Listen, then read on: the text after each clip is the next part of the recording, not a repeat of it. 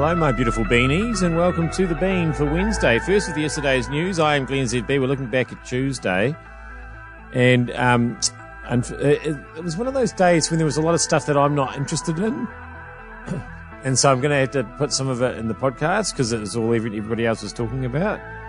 Luckily, I think I won't have to put any America's Cup stuff in there because I've got other stuff to talk about. I really don't care about the Will Smith, Chris Rock thing at all. But other people seem to, because it was just so obviously just a complete setup from, to get people interested in something that they've been losing interest in for many years. But that's how I see it. Let's see how other people see it shortly. We'll find out how Marcus sees television news bulletins that go for an hour. And we'll finish up talking about Valerie Adams eating horse meat. But before any of that, the brain drain is on now that we can actually leave the country. The psyche will be, the perception will be that New Zealand's a lovely place to visit. But really, what are you going to do there? It'd be like Whangamata or the Akaroa Bay of the world. Well, it's very nice to visit, very quiet. Be able to relax, a couple of shops to get the essentials, and that'll be about it. The retirement village of the South Pacific, cool.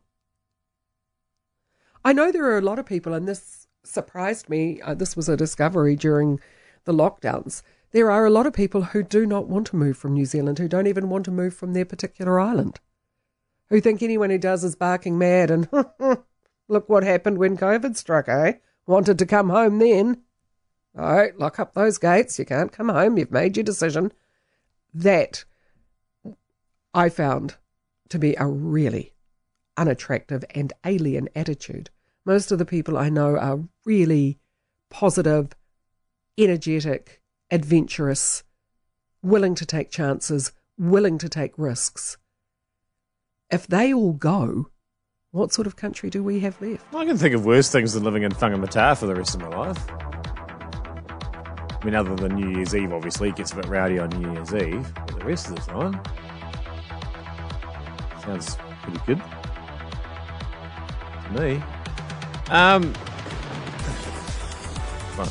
like Whangamata. Used to go basking there in the summertime, make some reasonable money. Yeah, basking in Whangamata, I know. All right, I can't put it off much longer. I guess we need to do the Will Smith, Chris Rock thing. I don't know why. To then go on and defend it and talk about being a vessel for love and wanting to shine a light and purporting that God is using him as some kind of river of love. Are you kidding me? The irony is, when Rock first made the joke, Will Smith laughed. It wasn't until Jada rolled her eyes that he changed his tune. But to go on and try to defend the whole thing as an act of love?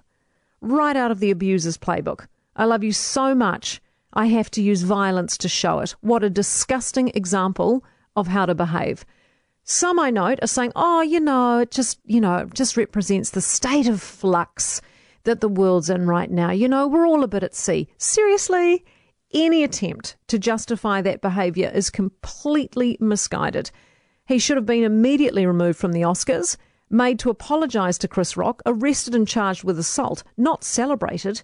For a show trying to rebrand, reach out, find a bigger audience, be more inclusive, the Oscars yesterday did the absolute opposite. Shame on all of them. Hawkesby. Makes me sick. I'll be boycotting the Oscars. That's what I'll do, Alex. I'm sorry, but I think Kate's got the completely wrong read on this.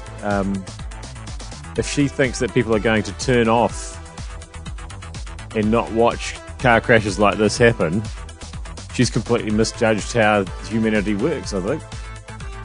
This is everything that the Oscars people could have ever hoped for and wanted. Straight out of the no publicity is bad publicity playbook. What does Susan think? She rang into the afternoon show. Will Smith, until I just heard you say then the actual what the Oscar stands for now, then perhaps he should lose his Oscar. And the other thing, he should actually be put up for assault, because that's exactly what it was. Mm. The other thing I have, though, too, is I heard you say before about comedians, it's just the way they are, and that's their job. But it does get very personal. And I can only think sometimes why do they have to have a comedian? Why can it not be if Oscars are the professional height of their profession? Should they not have a professional attitude to it? Does it have to be mocking people in the crowd? And I can only say on my feeling of it, I was actually at a comedian show once and personally mocked because I had a short haircut. And it was actually Mike King before he obviously turned his corner. But I've never been so belittled because he said I looked like a man and I should have made more of an effort with my appearance. And even now, this was mostly 17, 18 years ago, and here I am bringing it up. So it obviously hasn't left me. Yeah. But a personal attack in a crowd of 300 people in that room, and it was meant to be just a Christmas get together in New Plymouth. We were just raising. He'd come and we'd gone along as a group, and never felt so humiliated, demoralised, or humiliated in groups. So I think we've learnt a lot there. Good, thanks to Susan. Comedians aren't funny and shouldn't be allowed to host things. And also, people get very sensitive about their hairstyles, obviously. There's another thing that we've learned. I don't agree that Will Smith should lose his Oscar because he got it for his performance in a movie. It was nothing to do with his behaviour at the awards ceremony. It's not like that time that the shot putter from Belarus got done for performance-enhancing drugs because they actually helped her win the gold medal. Whereas, the two things, Will Smith's behaviour and his performance in a movie, have got nothing to do with each other. And I think the Academy will be listening to that. My very informed and considered point of view, and they'll agree with me, probably. Because I'm not a comedian, and take me seriously. Right, can we please stop talking about that? Because it's boring, and it's just a bunch of entitled people anyway, pretending to slap each other. Oh, the other thing is that, is Chris Rock a comedian? I don't find him funny. Anyway, move on. I find Marcus very funny, especially when he's talking about things like the television news. Oh, and also moving the news, TV3 putting a news bulletin on at 8 p.m. Don't think it's going to last long. Marcus, in the USA, the main news is 10 p.m. on the East Coast. It's only half an hour. I've often thought it's crazy the news bulletin is an hour because most of it's telling us that you get a news bulletin, you cut it apart, because let's face it, New Zealand, nothing ever happens. And most of it is Dan Corbett telling us the weather's coming up, then it's the weather, then he tells us what the weather was today. Then he tells us what the weather's going to be tomorrow less accurately than our cell phones will tell it. What's the point of any of that? I've gone on about this forever. And the only reason that the news bulletin is an hour long is because it's easy to sell advertising around it. But what they need to do is half an hour news bulletin, bang, bang, bang, bang. None of that forward teasing, just into it. One presenter, here we go, this is what happened. Too much of the shake and howdies and back and forth. Too much weather. Drives me crazy. I am behind Marcus on this one, 1,000%. Because, as we know, they don't know anything about the weather. Can't predict the weather. Never have been able to. Sometimes they get it right, sometimes they get it wrong. What's the point? Pointless exercise. And there's certainly no point in telling us what the weather was today. We know what the weather was today. It's so weird. It's so weird. And also, and he's right about there's no news in New Zealand as well. Sometimes there is.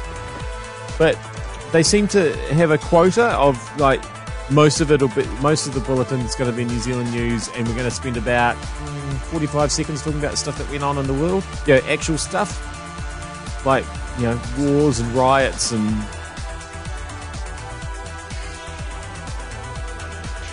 Man, he's got me hit up on that. Let's finish talking about, massive story.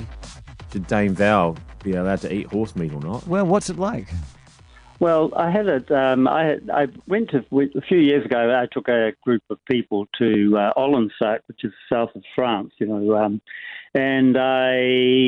was cooking. We went to this little village, and of course, we went to all the restaurants, and we were there for so long, spending so much money. They got excited, so I decided I'd cook for all of those people, all the local restaurants. So we had this huge villa, and I decided to do beef bourguignon. But I went along to the little market, and there was only about 20 kilos of beef, and I needed 40. So I went along to the next little caravan, and there was the cheval, and I thought, oh dear, this is going to be me. So I bought a whole pile of shoulder meat and some leg muscles, and I put it all in with the beef, didn't tell anybody, and went home and cooked all the horse and mixed it all together with the beef, and it was absolutely beautiful, and everyone was raving about it. And then, of course, I told everyone that it was horse, and the Kiwis mainly, because a couple of racing people there with us, and they suddenly became vegetarians, as you would, actually. So hang on.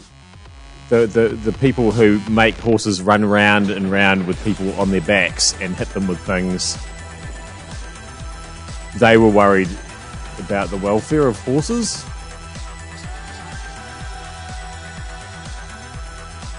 Is that what he was suggesting?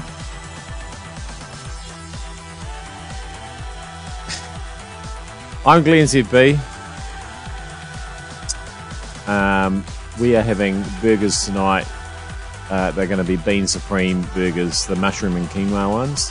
They are delicious. No horses were harmed, only mushrooms. Sorry, mushrooms, if you're listening. That has been News.ZB. We'll be back with more of that great stuff. And it won't be an hour long. It'll be about 12 minutes long tomorrow. See you then.